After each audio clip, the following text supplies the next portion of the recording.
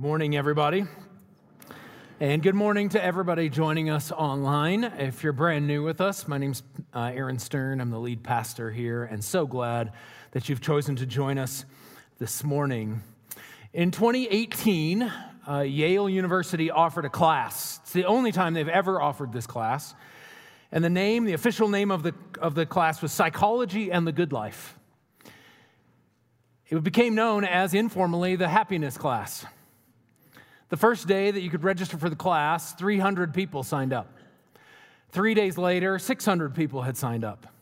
And 3 days after that, 1,200 people had signed up. 25% of the student population was signed up for the class on happiness.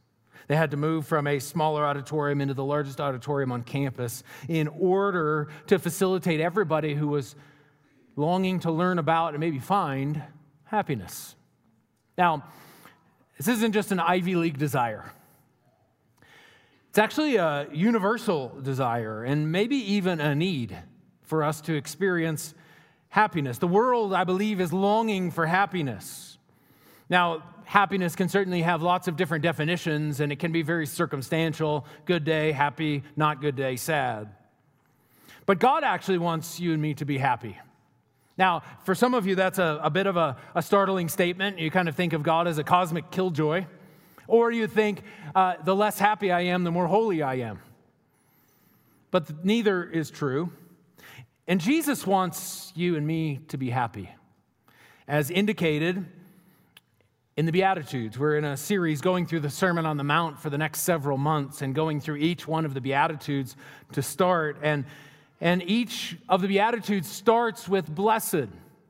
The word blessed is maybe a kind of a not frequently used word in our world, and oftentimes is a little weak and just kind of blessings to you. But there's a much deeper and broader and richer meaning when Jesus is saying blessed. Some scholars would translate that word happy. Happy are those. Now, in our day and age, because of the ways that that's so regularly not only tied to circumstances, but tied to a temporary feeling, we're using the word lucky. Like somebody who has somehow gotten better after a bad diagnosis. They feel lucky to be alive regardless of what's going on. And so Jesus wants you and me to be happy as well. It's just that it's not going to be on your or the world's terms. It's going to be on His.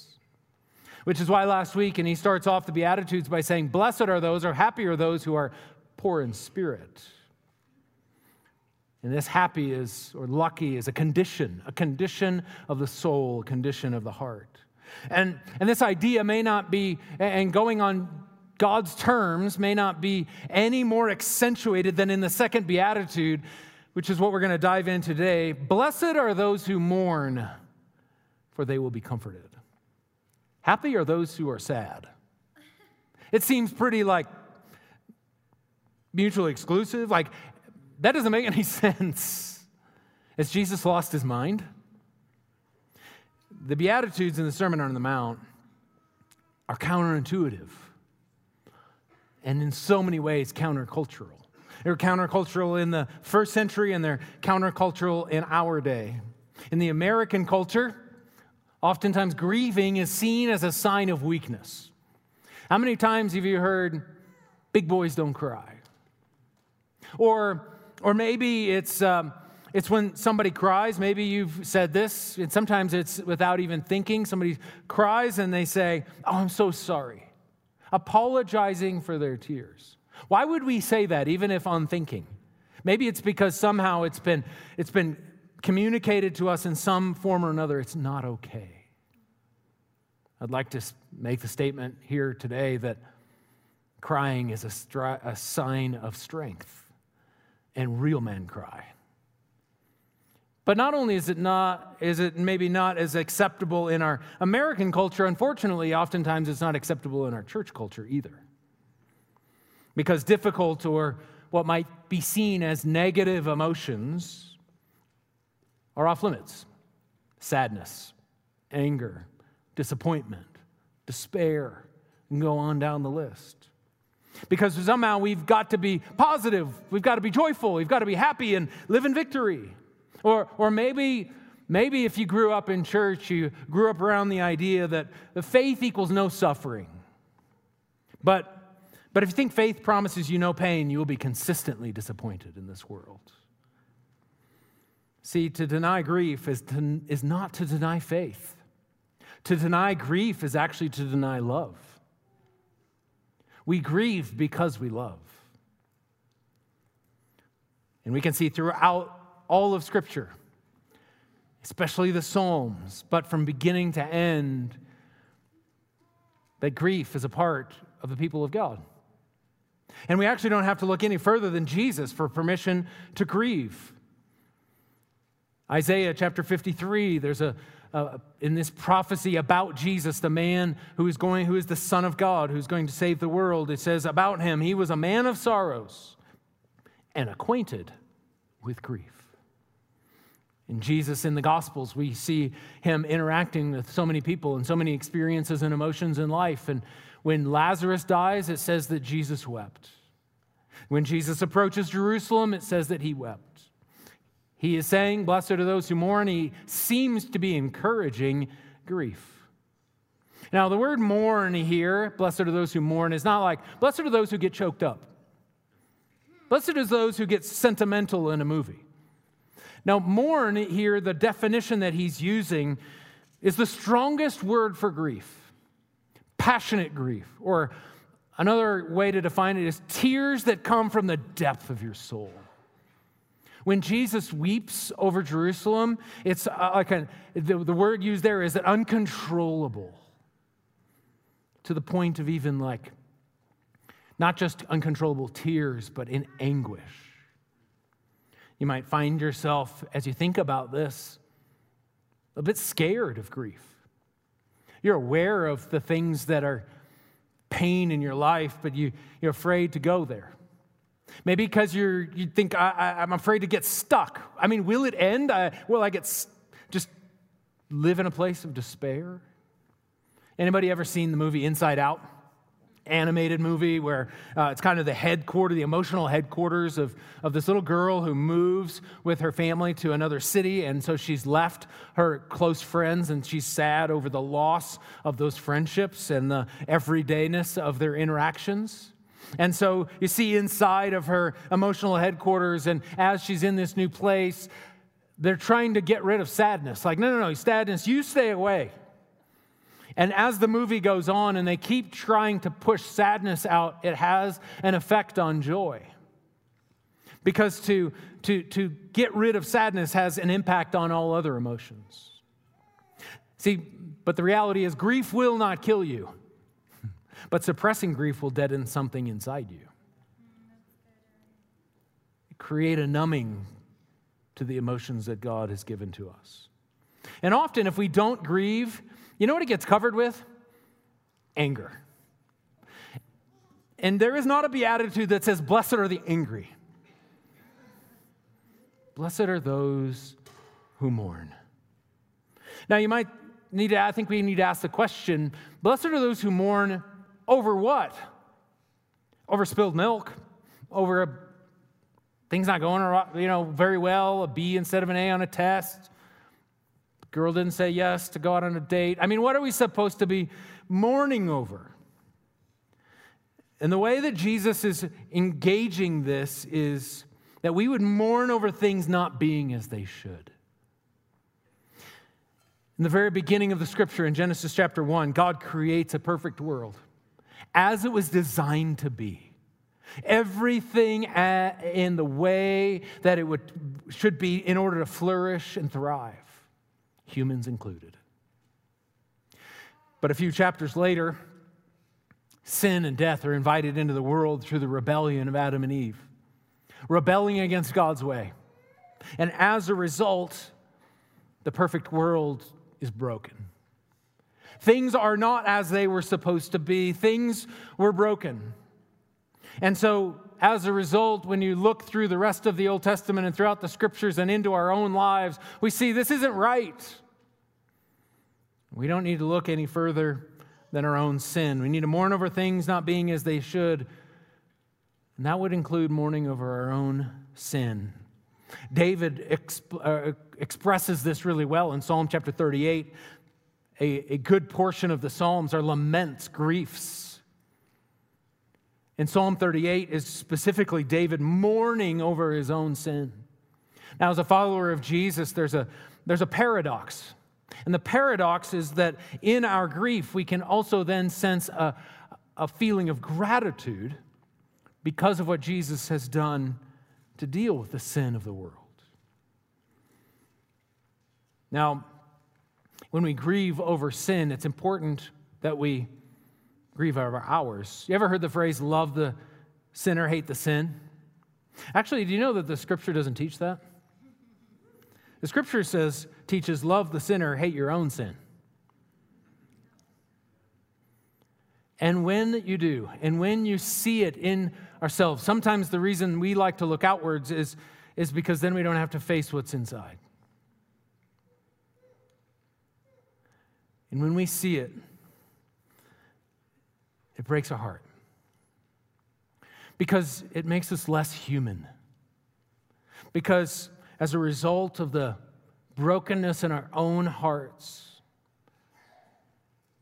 we don't love to the fullness that God designed us to love. It impacts not only ourselves, but it impacts relationships. And so we mourn over our sin, and we also mourn over our broken world. When the sin in our own hearts, it expresses itself in the world, it breaks other things. And so we see, as a result of rebellion and sin and death in our world, we mourn over things like divorce, a broken marriage, a broken covenant. Mourn over domestic abuse, depression, anxiety. Mourn over death, sudden or way before somebody's time. Somebody taking their own life. Mourn over the brokenness of our world expressed in human trafficking, the selling of a person, the objectification of a person. We mourn over the individual and systemic racism that still pervades our world. To mourn over a son or a daughter that has wandered away and maybe the lack of relationship with your own blood. To mourn over addiction, over alcohol or drugs or pornography. To look outside and look into the world and see places like Haiti. And to see the chaos and the corruption and the poor leadership and the suffering of a people. To look around and see the church of Jesus that in some ways, in some places has gone off the rails and become more about a political ideology than about following the risen Savior. The ache in each one of our hearts over the things that we see both near and far. The clamoring for power. The ache in our hearts to see what that can lead to in terms of even war. And the weapons designed to hold on to power. With a greed that can rise up and lead to poverty in so many different places. To ache for the poor, to ache for the homeless, to ache for the things that are not right in this world because they're not. And so to mourn is to protest. To mourn is to shake your fists in some way, whether actual or internally, and say, this isn't the way it's supposed to be. And do you know what? That is exactly right. It isn't the way it's supposed to be. It's not the way God created His world to be. It's not how He wanted it to be. And good news, everybody, it's not how it will always be. Because Jesus came to the world, went to the cross, and came out of the grave, communicating that sin had in fact been defeated and death had also been defeated. That death was now in the grave, and that Jesus will one day come back, and when He comes back in the new heaven and the new earth, there will be no more death and no more pain and no more sorrow. It will all be gone. And so we look forward to that day. Nicholas Wolterstorff, I think I said that right, author and philosopher, wrote a book called Lament for a Son after he lost his 25-year-old son in a climbing accident. In this book, he tells a story about how somebody was asking him about the second beatitude, blessed are those who mourn, talking about his own grief over the loss of his son. And they said, who are the mourners? And this is what he says. This is a bit of a longer quote, but hang with me. The mourners are those who have caught a glimpse of God's new day. They ache with all their being for that day's coming. Jesus returns. And who break out into tears when confronted with its absence. They are the ones who realize that in God's realm, there is no one blind, and who ache whenever they see someone unseeing. They are the ones who realize that in God's realm, there is no one hungry, and who ache whenever they see someone starving. They're the ones who realize that in God's realm, there is no one falsely accused, and who ache whenever they see someone imprisoned unjustly. They are the ones who realize that in God's realm, there is no one who suffers oppression and who ache when they see someone beat down. They are the ones who realize that in God's realm, there is no one without dignity and who ache when they see someone treated with indignity. The mourners are aching visionaries. A deep ache. You ever feel that way? Have a deep ache? Do you know that you are joining with all of creation, as it says in Romans chapter 8? Romans 8 says that all of creation is groaning, longing for the redemption of all things, because things aren't right. So, blessed are those who mourn, for they will be comforted. Now, this phrase, for they will be comforted, is in the future tense. So, they will be. Because the kingdom of God is a present reality and a future hope, which is why the Apostle Paul, writing in 1 Thessalonians chapter 4, in response to a question, saying, what about the people who have died already? And he responds with this, and he says, brothers and sisters, we do not want you to be uninformed about those who sleep in death, so that you do not grieve like the rest of mankind who have no hope. See, he's saying we grieve. We grieve. We mourn and we cry. We feel the deep, deep ache. He's just saying that we grieve differently. We grieve differently because of the resurrection. Our grief is shot through with hope. It doesn't eliminate grief. It just means that there's something in our grief that has a brightness about the future. And we see what that might look like in Revelation chapter 21, second to the last chapter of the Bible, and the very last book of the Bible, written by John the Revelator. And he is saying this. He says in chapter 21, verse 1, then I saw a new heaven and a new earth. He's got a vision of what the end looks like. For the first heaven and the first earth had passed away, and there was no longer any sea, S-C-A. Some of you might be like, but I like the ocean. In the first century, the sea was known or seen as a place of chaos and evil. He's saying there'll be no more chaos and no more evil in the new heaven and the new earth when Jesus returns. Talks about it a little bit more, and then he says in verse 4, he will wipe away every tear from their eyes. There will be no more death or mourning or crying or pain, for the old order of things has passed away. When you think about that, does your heart ache and long for that day? He who is seated on the throne said, I am making everything new. Tim Keller, New York City pastor and author, says it this way, in the end, everything sad is going to come untrue. What a beautiful hope we have for the future. But thankfully, comfort is not reserved only for the future.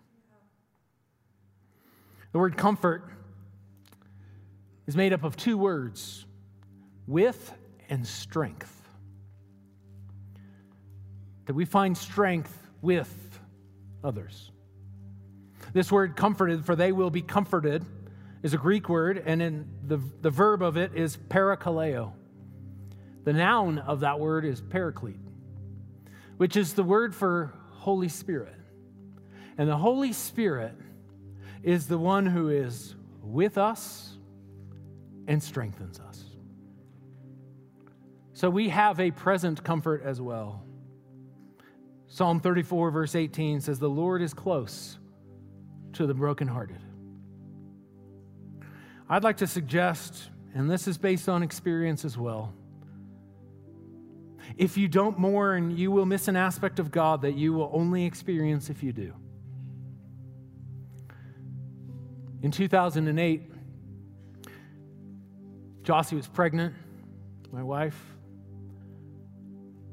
We were pregnant with a little girl. And in February 2008, she was born stillborn. February 18th, just a couple of days ago, she would have been 14.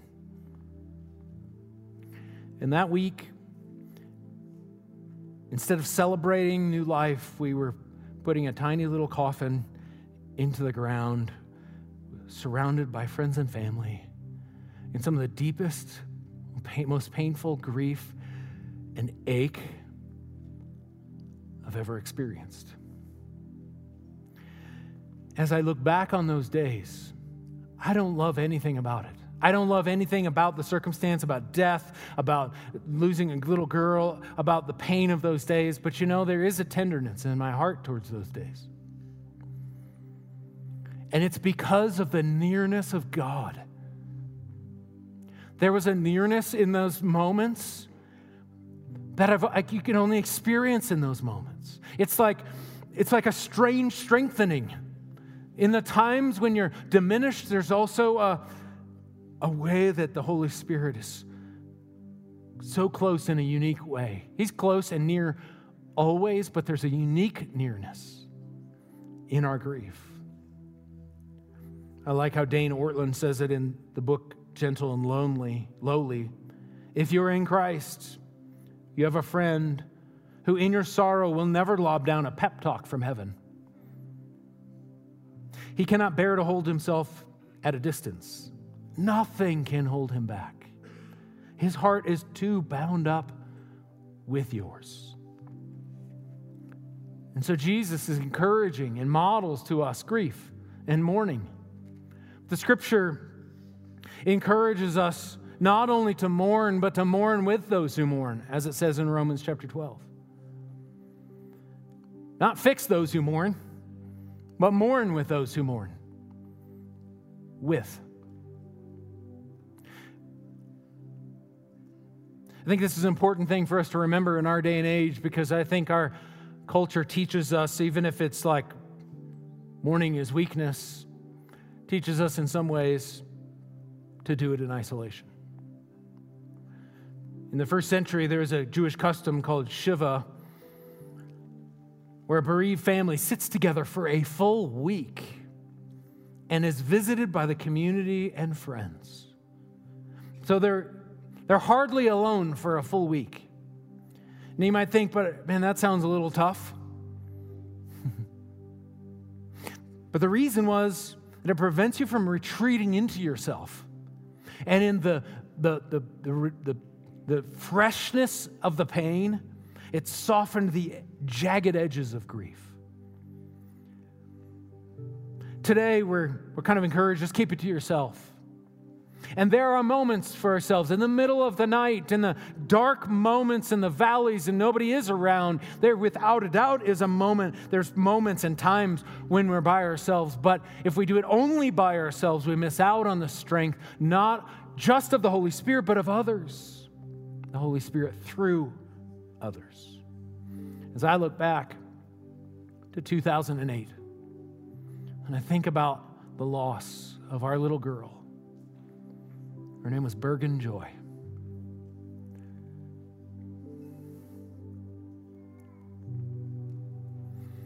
I not only think it brought back to the pain, but I'm also reminded of the people, the amazing community and friends that God brought around us that brought strength to our hearts and to our lives. It's the reason that that it's so important to build relationships and be in a city group and find your friends, even in the brightest of days, because you'll need them in the darkest of days. And they were with us. With us. So we're going to do something here today where we can kind of lean into mourning and the deep ache that we might find in our own hearts.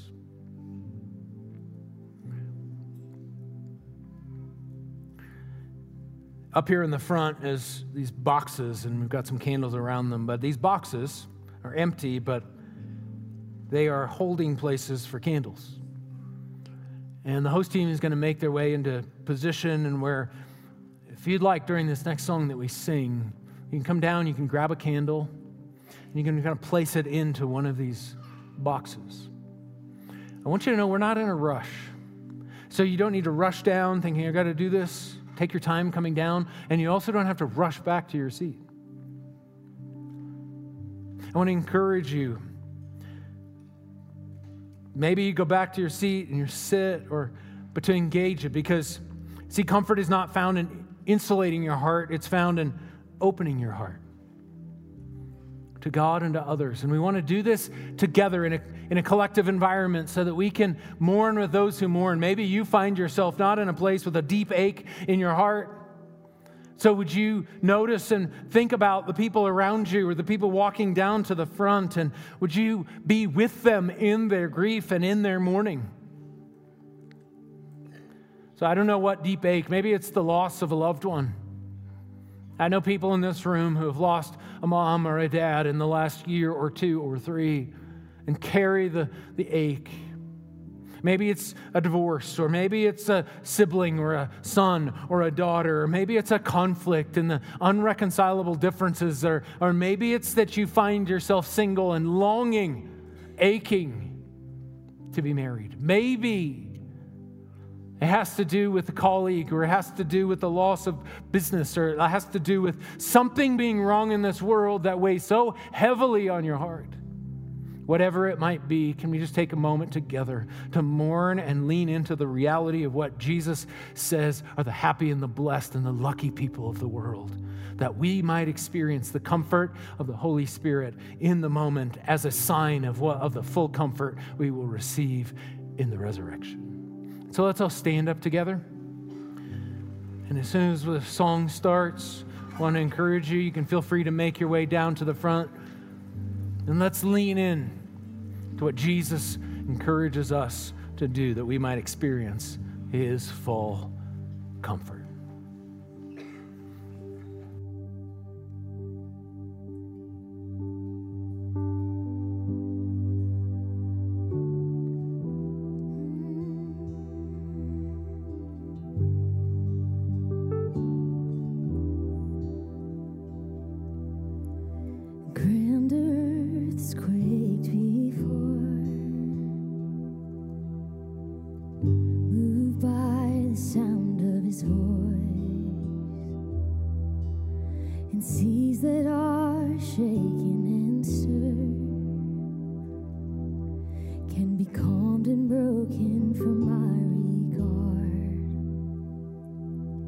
Through it all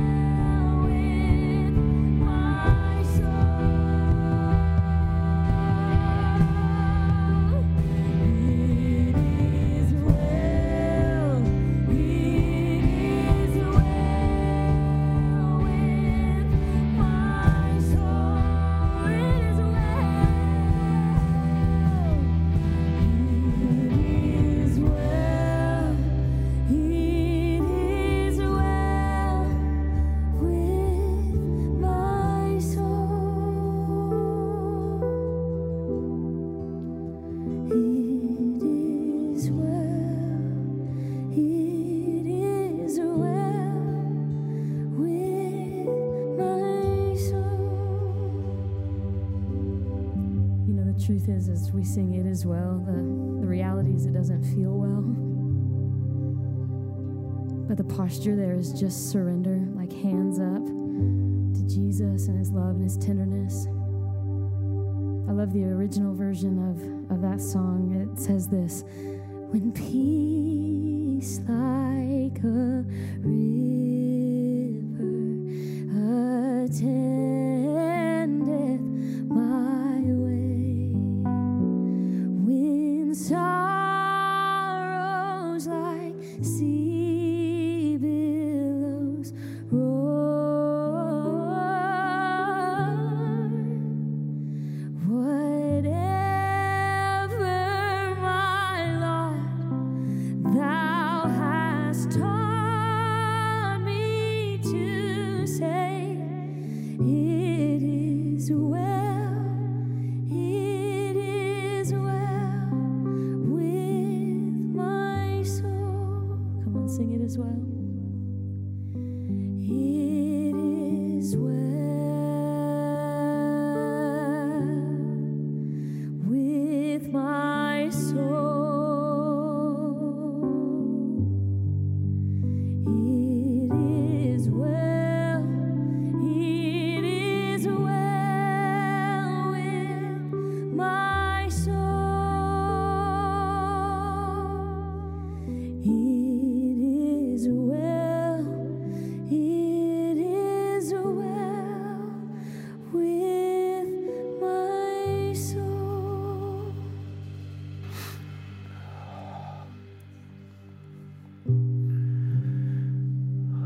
because of Jesus. It is well, even when it's not well. And it's okay not to be well. For some of you, you need more time. I want to encourage you in two ways. One, after we dismiss, feel free to linger. Or for others of you, maybe you just need to create some space this afternoon or sometime this week just to engage it. Not insulate, not try and escape, not try and numb, but move into and experience the closeness and the comfort and the healing of the Holy Spirit. For some of you, maybe in this room, you're grieving, but you're like, I don't know what it means to grieve with hope. We grieve with hope because of Jesus. And so maybe you find yourself here today saying, I need that. And just like Callie said, it's a posture of surrender. And I believe that the invitation of the Holy Spirit here today is to put your faith and your trust in Jesus. That he is who he said he is. He did what he said he was going to do, and he rose from the grave. And that he will one day make all things right. If that's you here today, would you just, under your breath, say, God, I give you my life. As a way of statement of trust. Maybe that's for the first time, or it's the first time in a long time today. As a way of saying, I'm coming home because I need hope. And that hope is not optimism. It is a confidence in who Jesus is and what he will do.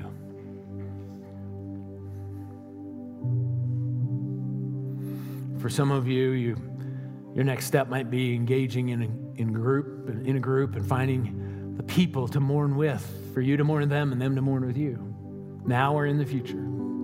All of us together, starting last week, I encouraged all of us to memorize the Beatitudes. So this week, blessed are those who mourn, for they will be comforted, not just to know it in our heads, but as we know it, we meditate on it, we integrate it into our lives, become more familiar with it, so that maybe instead of running from grief, we lean into it, experience the fullness of God. Father, wherever each one of us find ourselves here today, God, we thank you for your nearness. We thank you for your comfort that we can have as a present reality in your Holy Spirit, but also as a future hope in your return. And so help us to lean into the words and the ways of Jesus, to experience the kingdom in its fullness, and know you in a greater and deeper way. This we pray in the name of the Father, the Son, and the comforting Holy Spirit. And everybody said, amen.